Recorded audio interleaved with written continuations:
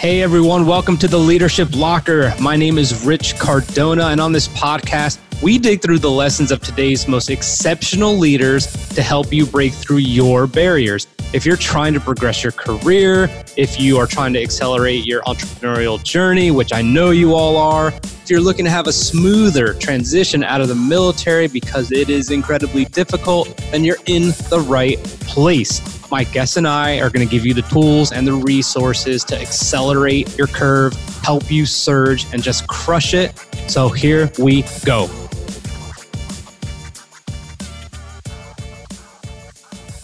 I interviewed Pat Flynn at VaynerMedia back in January. He was doing a course on the East Coast. He was actually doing a tour promoting his Switch Pod. So I hit him up and we met at VaynerMedia, but it was just me. Okay, so the cameras weren't how I wanted it, the sound wasn't exactly how I wanted it. So when he was coming to the Military Influencer Conference to speak, not only was I thrilled that he was supporting the veteran community and the military community, but I was like, Pat, dude, can we do this again? He said, absolutely. It comes on the heels of the release of his book, SUPERFANS, which teaches you how followers are not what you want, how superfans are what you want, and how building that community is what's going to make your business thrive. He essentially flips the game on its head, and he creates a different kind of funnel, so to speak. All that being said, Pat Flynn is just an amazing human being who provides value all the time in various ways, whether it's his podcasting course, his affiliate marketing course, his YouTube videos, his podcast, his one-on-one sessions, whatever it is.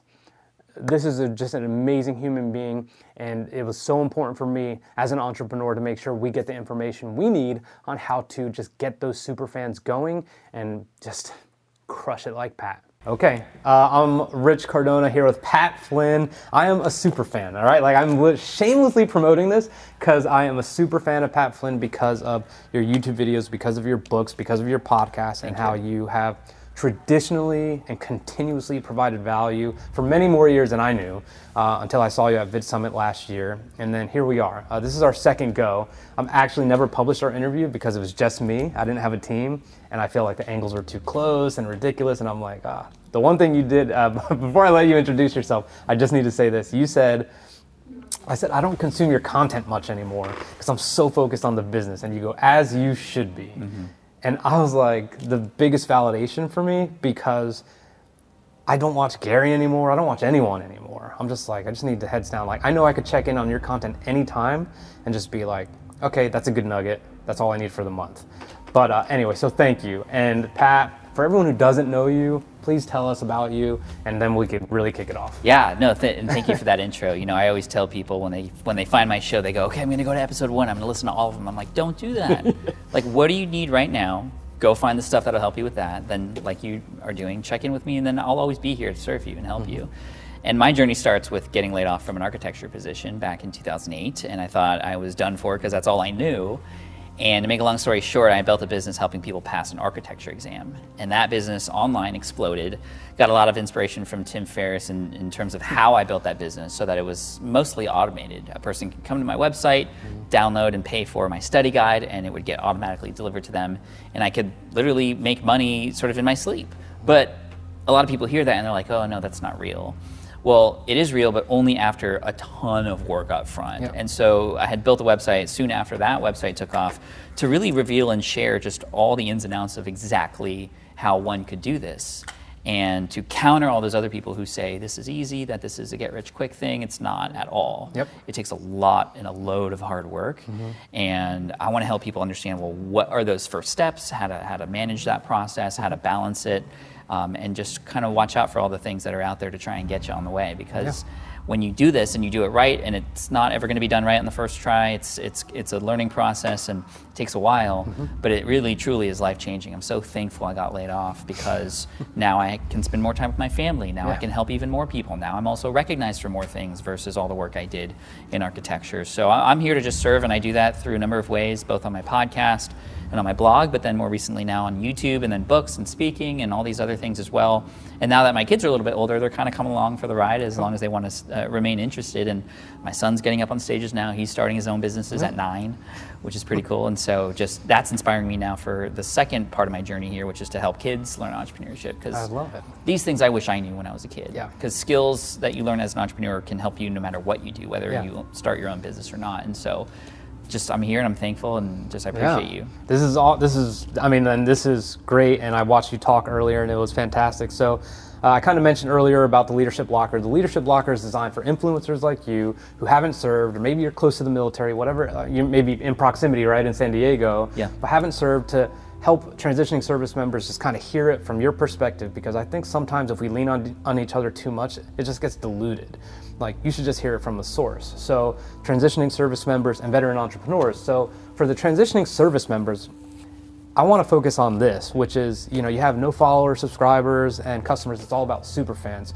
But if you're getting out, and maybe you're not going to be an entrepreneur, but maybe you're just going to kind of go into the traditional work environment, how do you get the attention that you need in order to showcase the fact that you have value to deliver? Because that is probably one of the most discouraging things, because we knew where we belonged and now it's a completely different story. What is your opinion on that? Yeah, I mean, you don't start out by having super fans on day one. That's not at all. You have to have followers. You have to eventually get subscribers, eventually to then get customers, and then the super fans come after that. But when you're just starting out, like, where do you start? Well, really it starts with understanding those who you want to serve and who you want to help. And so really it comes down to what groups of people interest you, such that you want to learn more about what they need help with. Because truly any successful business or entrepreneur is it's just about solving problems. And I think a lot of people start with, oh, okay, I need to start a podcast, or I need to write a book, or I need to start an online course. How do you know that? You don't. And I think it's just guessing up front. So you can remove that guesswork by getting really in tune and involved with people who you want to help. And what that means is literally have conversations with them, understand them, learn about what those problems are, but also how they describe those problems. What have they tried to solve those problems with before that didn't work? Why didn't they work? And really it just takes one or two of these kinds of conversations to really fire up a ton of light bulbs and fire under you to go and help those people. A very common strategy in business is to think about who your ideal customer is. You come up with your customer avatar, as they often say. And I don't like that exercise. I think it's smart in the sense that, well, you need to pick something, right? Because if you build a business for everybody, you're actually building a business for nobody. But if you just make up a person, well, what happens when you're building something and you want to ask that person a question? You can't, because they're not real, right? But if you find real people in real life, not only do you understand what their problems are from their voice, you hear their intonation, you feel their emotion, you empathize with them, so that when you create your creation or your solution or your platform, you already have them in mind. And that's where you can get ahead of way more people who are just jumping in because entrepreneurship is cool. Right? And it is a cool thing, and it's the barrier to entry is super low, but as a result, people aren't doing that necessary work up front. Or because it's online, I can hide behind my keyboard and I don't have to have social interactions. Even if you're an introvert like me, you have to go there to find people. Where do you find people? You put yourself in places like events or conferences, or even just asking your friends, family, what they might need help with. That's where it starts. So I'm hearing everything that you're saying. Now, everyone always says you need to really niche down, like narrow the focus, like more and more and more. Like how do you do that? Like everyone, your ideas are so big and broad and you're thinking big, but how do you really know how to like just kind of channel it down a little bit to really serve that kind of avatar like you're saying? You have to continually have these conversations such that you're getting the reaction where a person's like, oh, I know that you're for me. That's what you want to work toward. What I mean is, and I love that you mentioned this, because the riches are in the niches. Even though if you pronounce it niches, it still makes sense. The riches are in the niches, because when you niche down, yes, you're serving potentially less people, but you're actually going to serve more people, because you will cut through the competition because there is less competition. You're going to speak the exact language that that particular audience will resonate with, to a point where, and again, you want to go so far as to get that reaction of, oh, I know you're for me, versus all the other options that they might have out there. So let's say you want to be somebody who is in the fitness industry. If you create a website, you're going to go, I'm going to help people with their fitness. The chances are that you're going to talk to somebody and go, I'm going to help you with fitness. They're not probably going to go, well, how do I know that you're my person?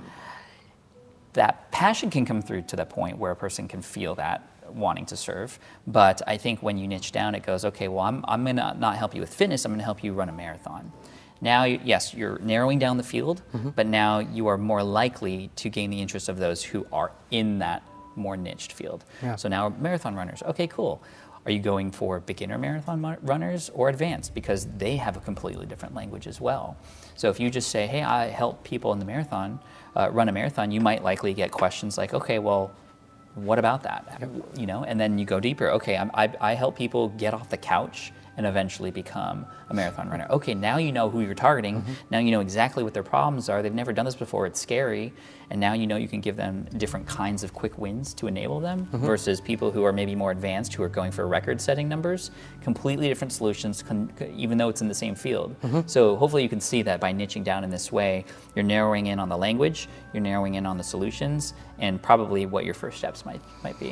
One caveat to that is whether it's fitness, golf, running, is evaluating your competition. How do you evaluate, maybe not necessarily the competition, but others in that industry, genre, whatever you want to call it?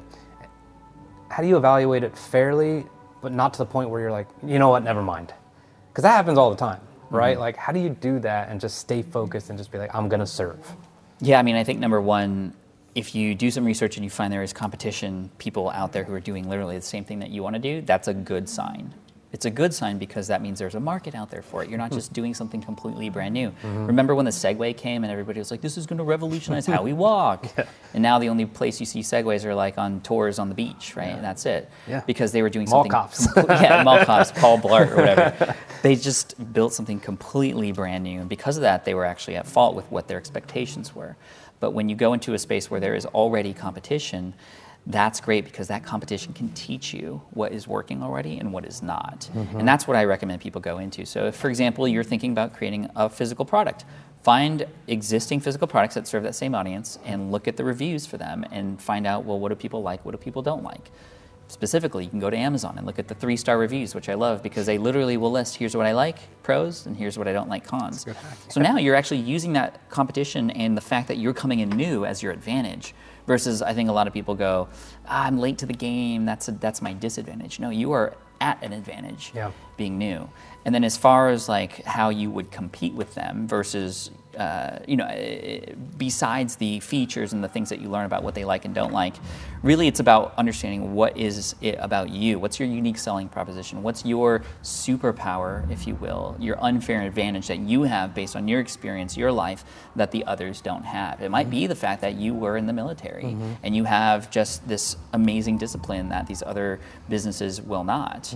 Or maybe you know that you work harder than them, or I don't know what it might be, but you have to define what that is because a person is eventually going to go, hey, you do this, and that person does the same thing. Well, why you? You have to answer that. I don't know if you've ever seen Shark Tank, but people will come in, they'll pitch their idea, right? And Mr. Wonderful goes like this, and he goes, what's stopping me from hiring people to do exactly what you're doing and crush you? Like, he literally says this. And people stumble, they don't know. And it's those who do know what their superpower is, the thing that Kevin cannot hire for. That's what's going to set you apart. I want to talk quickly about something that you talk about in SUPERFANS, which is, for me, enormous, which is turning the funnel upside down. You said on stage, like, the funnel is certainly a good thing, it's effective, it can be effective, but I was falling into a trap very recently where I was about to spend boatloads of money on ads and all this other stuff just to be like, I want people to know me. My motto is, you can only realize your value if you have maximum visibility. Maximum visibility is through video. So we're talking, and I'm like, okay, I just put stuff out there, put stuff out there, put stuff out there. But I don't like the funnel game. I like deeper relationships. I like to eventually have conversations like this. I like to reach out to people. I'm not scared to do it, and I like to see them like, I'm trying to provide value for you. Like, this isn't part of the business. This is part of my passion. So tell me about turning that funnel upside down and working your way back up, and why that's more important, so to speak, than the quantity that you're looking for at the top of a funnel or a traditional funnel. There was a person who had an Instagram account in the news recently who had 2.2 million subscribers on Instagram. And she sold a t-shirt. And she sold, I think, 26 of them. And she was bummed out. And this made big news because she had a huge following. I guarantee you there are people with 26 followers only who would be able to sell 52 shirts because they went deeper with the people who are following them versus her. She was very surface level. I won't get into the details. I know. But you know what I mean? Yeah. It's because she was so focused at the top of the funnel. The top of the funnel is, if you imagine a funnel, the largest part at the top, you pour traffic in, and then things start to happen, right? Gravity does all the work for you because you set all these things up ahead of time. So a certain percentage of that traffic become subscribers, a certain percentage of them become people who are interested in your sales page and product, and then a certain percentage of them will become customers. And that's cool, and that's great, and it's necessary in business to have and develop those systems. It's great because there's numbers behind them as well, so you can track, and if you want to double conversions, you can either double the amount of traffic or just double the amount of traffic that becomes subscribers or what have you. All the numbers you can play with, and that's really fun. That's why I think a lot of businesses go there, because it makes business sense. Yep. But the problem is we just expect that when we get traffic, everything's going to happen automatically. And in this day and age, we need to really focus on those deeper relationships, like you said, because that's what's going to keep people coming back for more. The funnel ends at customer, but SUPERFANS starts at customer. I mean, even before customer, but customer is just the middle. You can go beyond that and get people to continually come back, to become fans, to be ambassadors. Why isn't the traditional funnel, which is bigger at the top, continually going down into then superfan and community and engaged subscriber and those kinds of, it doesn't. It just stops it at customer.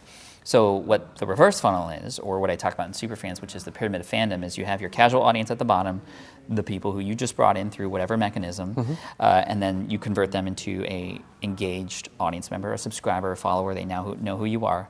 But then a community member, they feel like they belong to something. There's an identity formed as somebody who follows you or your work or your creative, your projects, your passions, your products. And then at the top of are your superfans. And it's crazy because when you consider where's most of the engagement, where's most of the customers coming from, it's always at the top of the pyramid. And it takes work to get there. So this is why SUPERFANS was written, because even if you're just starting out, and if you have one person, you can move them up. Versus the conversion rate of one traffic to one subscriber to one sales page to one customer. That's Can I add tough. a caveat to that though? So like I'm approaching like literally today like 1,000 followers. I just got on Instagram last year and I'm kind of excited about it. And there's people who regularly engage. But at what point, even though I think like they're super fans and they share my stuff and all this good stuff, like am I able to monetize without feeling sleazy, right? Like that's a real question that I think people want. So like now I'm leveraging you to actually help me monetize on, with my business. What about? Yeah, but what does monetization mean? It means different things for different people. If you're just trying to make money, then you're going to be asking the wrong questions and providing the wrong solutions to that audience that you're building and you're working so hard to build. I think here's the trick, you get your superfans to tell you what would be helpful, because then it's positioned as, you told me this is what you wanted and I built it for you, and they will love you even more for it, right? So that's the big sort of shift mentally. It's, for most people like us who actually care about our audiences, it's the same thing. But in your head, it's about, well, you're providing this because you know it's exactly what they need. And to a point where they would gladly give you that money because you're solving that problem. You're making something more convenient that you have done that research for, to understand that that's what they need help with. I wanted to talk about FlynnCon, but I want to actually stick to one thing here, which is talking about not devaluing yourself by charging too little, by not asking because you're afraid of the no's, and just literally realizing your self-worth and the value of what you have going on. How do you overcome the anxiety that you get? And I don't mean just like a no, right? Like if it's a super fan, or if it's people that you really, even like your family, like, would you buy this and whatever, and you're afraid of the no's. But how do you estimate your value and present it with confidence to really establish your business? And then you were very fortunate with your exam, like it just kind of took off, right? I'm not sure you expected that, but once it did, you're like, here we go. How do you get that to that place?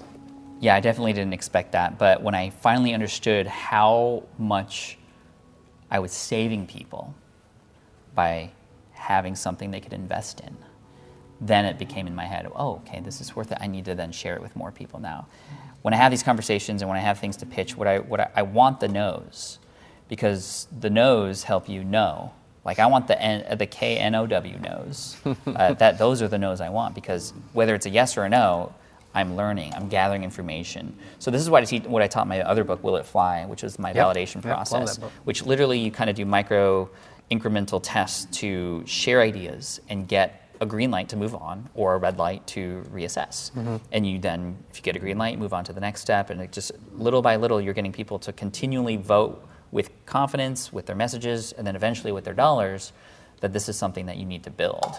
And you can do the very same exact thing with any business journey. And so it's scary because you're putting yourself out there, but I think the ultimate goal of an entrepreneur is to figure things out. And part of figuring it out is understanding what doesn't work. And that's essentially what you're doing by getting the NO no's, is you're figuring out that, well, that didn't work. And it may not be a result of the product that you're creating, and probably not even a reflection of your passion. It's just a reflection of they haven't understood it yet. So when I pitch somebody something and they say no, or it's too expensive, that's just code word for, well, I haven't clearly understood the value that's being offered to me here yet. And yet being the key word, because you can continually go back and try again. And you can do it in a way that's not aggressive. I know we all have experienced the aggressive salesman before. You don't have to be like that. And if you actually truly care about somebody and you use the language and you pay attention to them and you call them by name and you really want to help them, well, then there's nothing to worry about. So FlynnCon, you established a super fan base, so to speak. I was so mad I couldn't make it. It looked epic. I'm sure you think it went well. And I saw you're already selling tickets for next year. If you finally got traction, I'm a veteran entrepreneur, and you and I are talking 2 years from now, and I'm like, Pat, it's time for me to throw the Leadership Locker Room Conference or something ridiculous. Leadership Locker Live. Leadership Locker Live, there. You heard it here. So we do Leadership Locker Live. What did you learn from your experience from throwing a conference, and were you scared? Was I scared? Yes. I had a couple mental breakdowns, I think, beforehand. My wife would attest to that. But also, we didn't make any money off of it either, and that's not why you put on an event. You don't put on an event to make money. We lost money on it, but we gained so much more. We gained bigger fans. We gained more momentum with SUPERFANS. We tested a few things there, and overall, we were able to bring our community together. There's a chapter in SUPERFANS about the impact of bringing your community together, and it's not about you. It's about making people feel like they belong to something, because when they do, they're going to stick with that.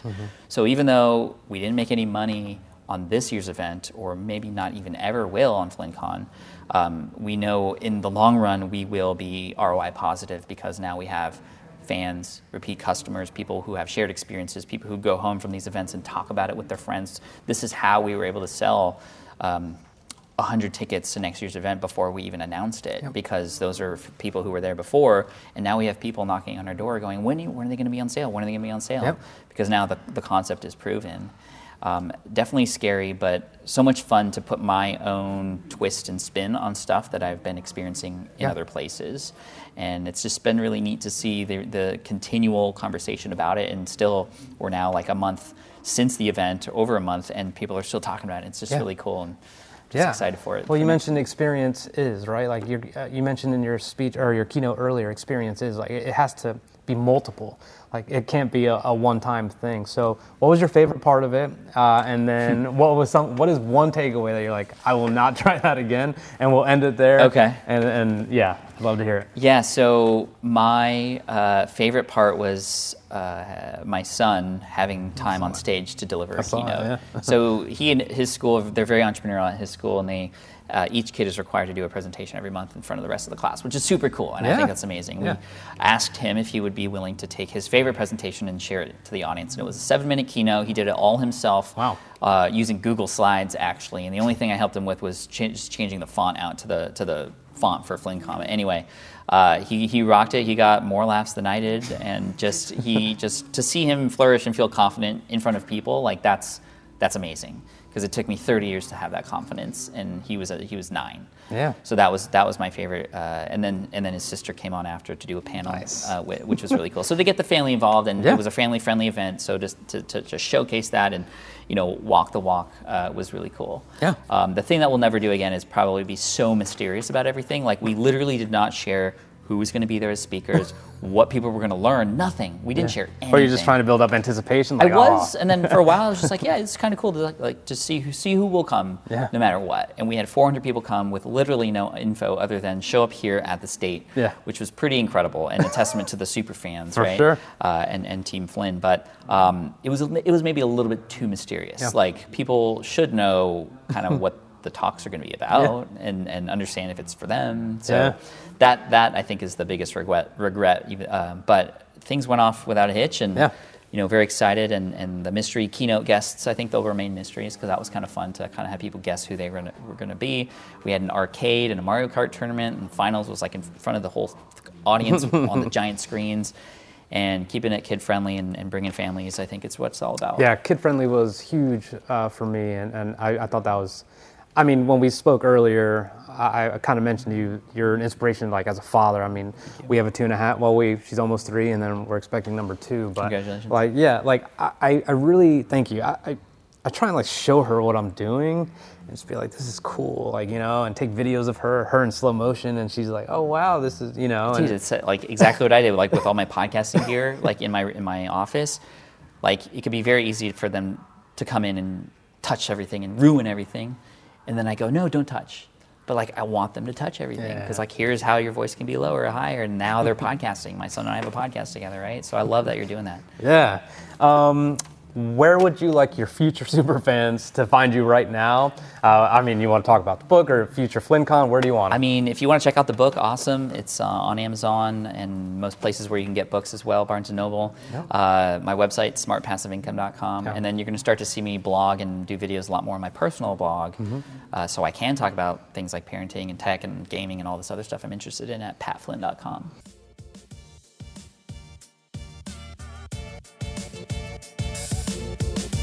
Thank you for listening to The Leadership Locker. For more about us, how we can serve you, and for other episodes, please visit richcardonamedia.com/podcast. If you liked this episode a lot or little, please don't forget to subscribe so that way my guests and I can continue to deliver some heat and get you the knowledge that you want. Don't miss an episode, and please join our Facebook group so you get much more exclusive content. Take care.